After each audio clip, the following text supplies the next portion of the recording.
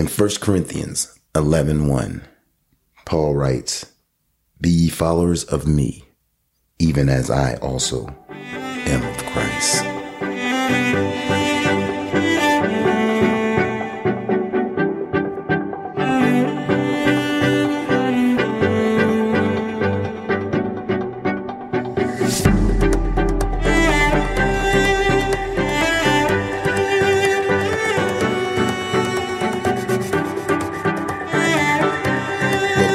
It Was Found in My Heart. My name is Gary.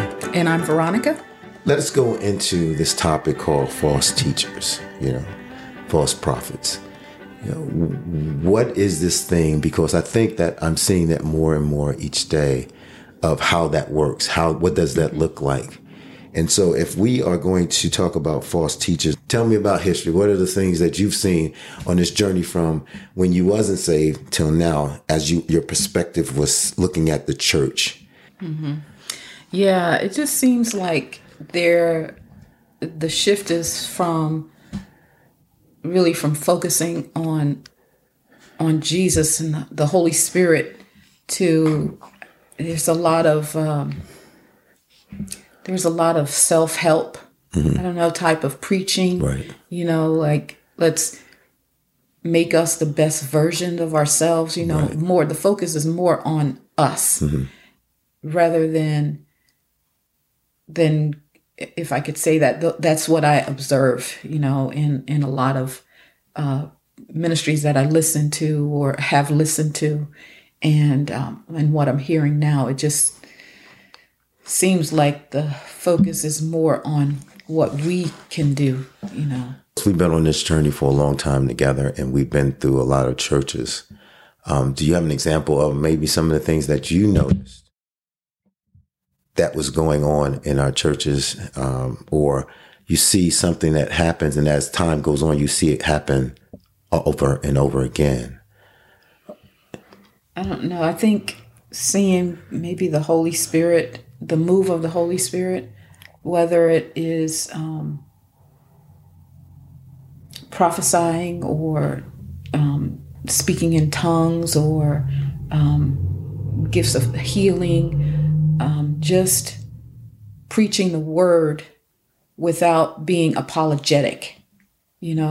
At one time there were, and there still are, but for the most part, there are a lot of preaching that's really concerned with how people feel. We don't want to hurt people's feelings. We don't want anybody to be offended. Right. So it's a very, kind of touchy. You don't want to preach something too hard that may cause someone to think that you don't love them. Right. So some things like that.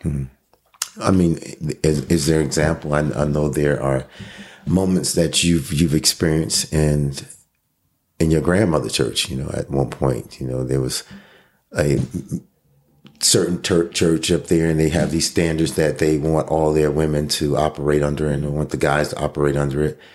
But then there's this sense of, are you allowing what we do? Are you allowing a law to be infiltrated back into a set free moment or a mentality that Christ has set us free from? Are you allowing the things that men do to make another law that's binding and putting a weight on people? Going to a church that is what would be called a holiness church, where women wore dresses, skirts, not pants.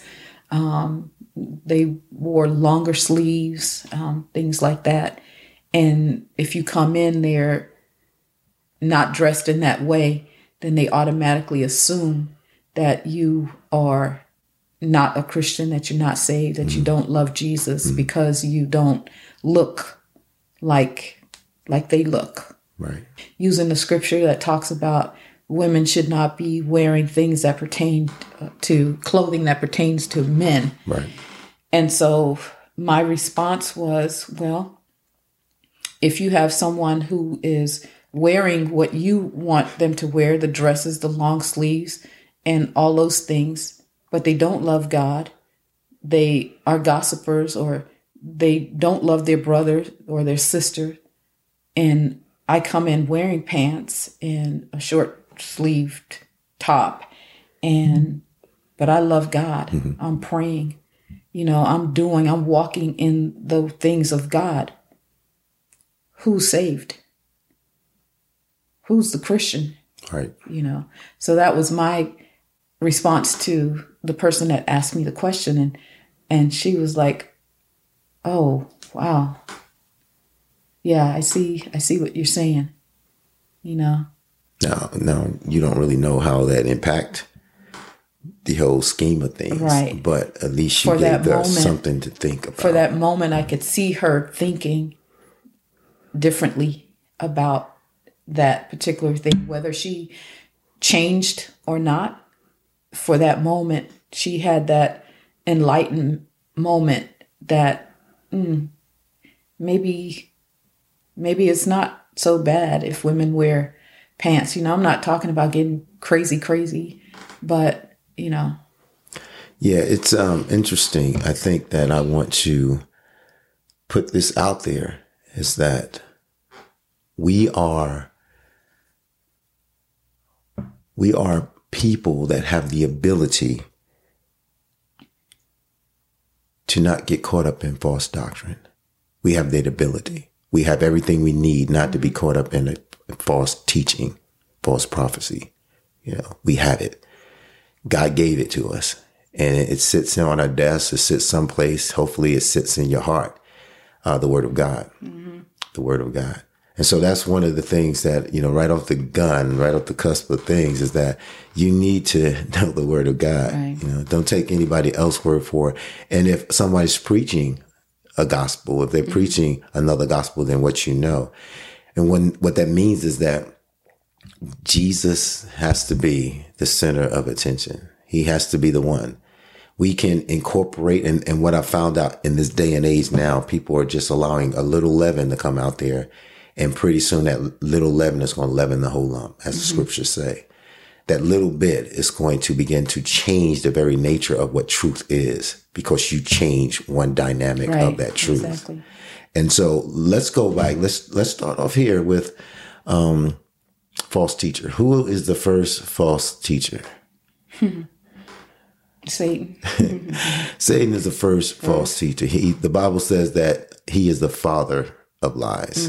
That's he doesn't know anything about truth. Yeah. So part of a false teaching is the fact, whether intentionally, which he's flat out a false teacher, that he's saying, I'm be just like my father, the liar.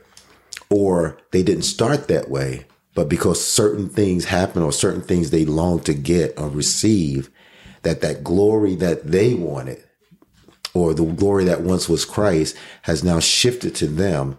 Then they begin to make the Word of God that will morph into something that they'll benefit from, rather the kingdom of God. Yeah. So let's go back to the beginning in Genesis.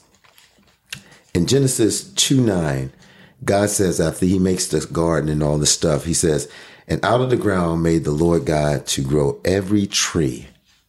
Listen to these words. Every tree that is pleasant to the sight and good for food, the tree of life, also in the midst of the garden, and the tree of the knowledge of good and evil. Now, those two trees represents a wisdom. Two parts to wisdom is one, is that you allow God to be controlled. That's the tree of life. You're allowing God to be God, and you are just saying what you say. That's the only option I need is God, be God. The second one is saying, let's do some comparisons. Let's have options. I don't want to do the God is God thing. I want to do me is God thing. I want to be me. It's about me. It's about comparing. That's why good and evil. Now, if you look at that, he said, don't eat from the tree. John Bevere brought this out, and I thought it was a powerful statement. He says, think about it. He told them not to drink of the tree of the knowledge of good and evil. And he said, let's look at it, because sometimes we think, hey, if it's good, it's okay. Mm-hmm. But he says, don't partake of the tree of the good and evil, which means that both of them is an option to divert your attention from the tree of life, the only way. From life, right. Because in good, you think you're better. You're good. You got it going on, that you're the one. Evil is like the other guy. He's no good. So your comparison is corrupted because your comparison always has someone else in the mix other than God. But the tree of life doesn't. And so he goes through this thing, and this is what he tells Adam. And then further on the scripture in 2:16 and 17, and the Lord God commanded the man, saying, of every tree of the garden you can eat, freely eat. But the tree of the knowledge of good and evil, so now he could eat of the tree of life, but he chose not to eat of the tree of life. Right. The enemy did not want him to eat of the tree of life because that meant that he stayed connected to God. And so he says, the moment you eat of the tree of the knowledge of good and evil, you shall surely die. That is the truth. That is the word of God. That is God speaking to Adam.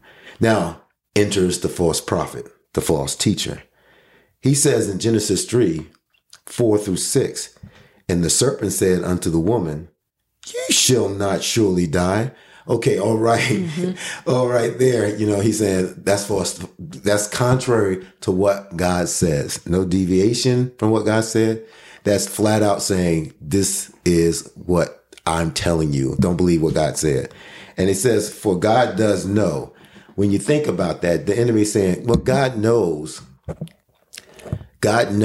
if you eat of this, then this is going to happen. Mm-hmm. As if this is the option that you have. You have this option. And if God's trying to hide something from you, right. God don't want you to have this. Oh, he's just trying to keep it to himself. Mm-hmm. He is the only one who wants to be almighty, all powerful, all knowing. Mm-hmm. That's the God. Right. You don't. God knows that if you eat this is what's going to go down. And he said, the day you eat thereof, then your eyes will be open and you shall be as gods. There you go. Good and evil. I want to be God. Regardless, I'm going to be a good God or evil God. I'm going to be God. And when the woman saw that the tree was good, remember we talked about was good for food, was pleasant. These are things that God has said. And the tree to be desired to make one wise, the tree of life would have made you wise. The tree of the knowledge of good and evil just made you stupid because it took away your connection to all that God had for you. And they did. And she gave it to a husband that was with her, and they did eat. So right there, you see right there, the first implication of a false teacher. You see his ways, you see his motive, his manipulation. Mm-hmm.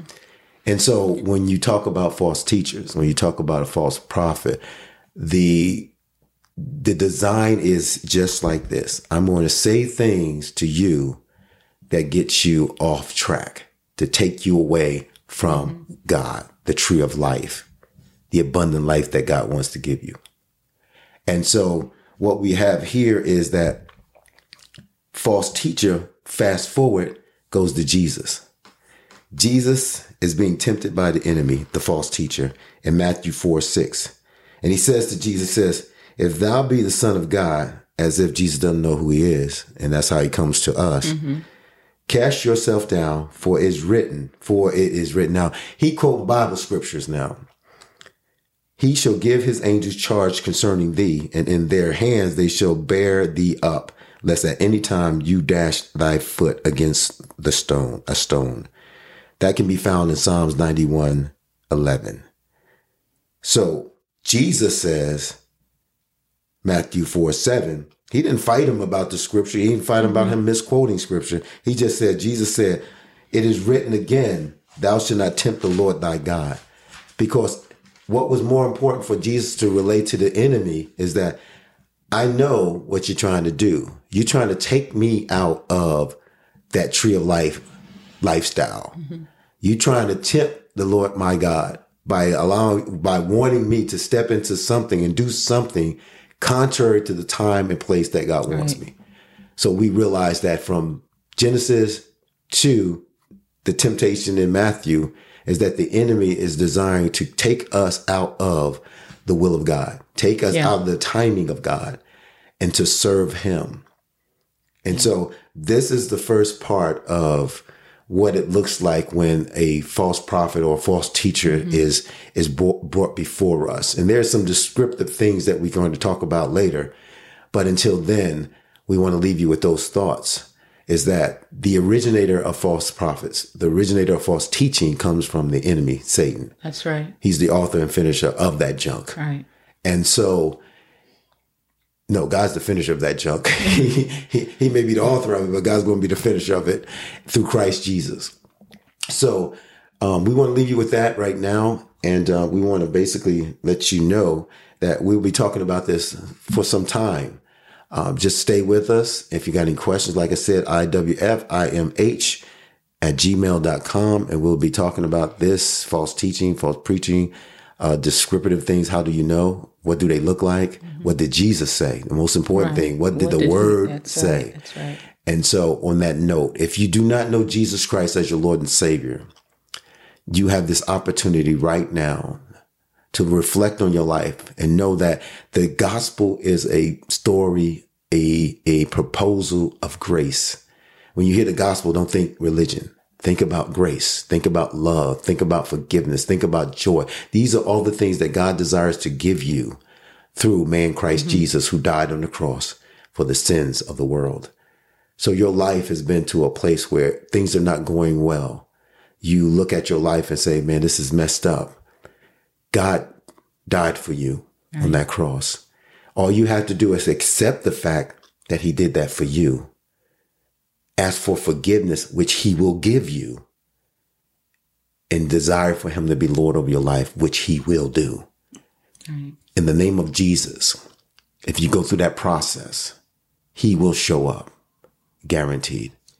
With your sincere heart, in Jesus' name, we'll see you next week. It was found in my heart.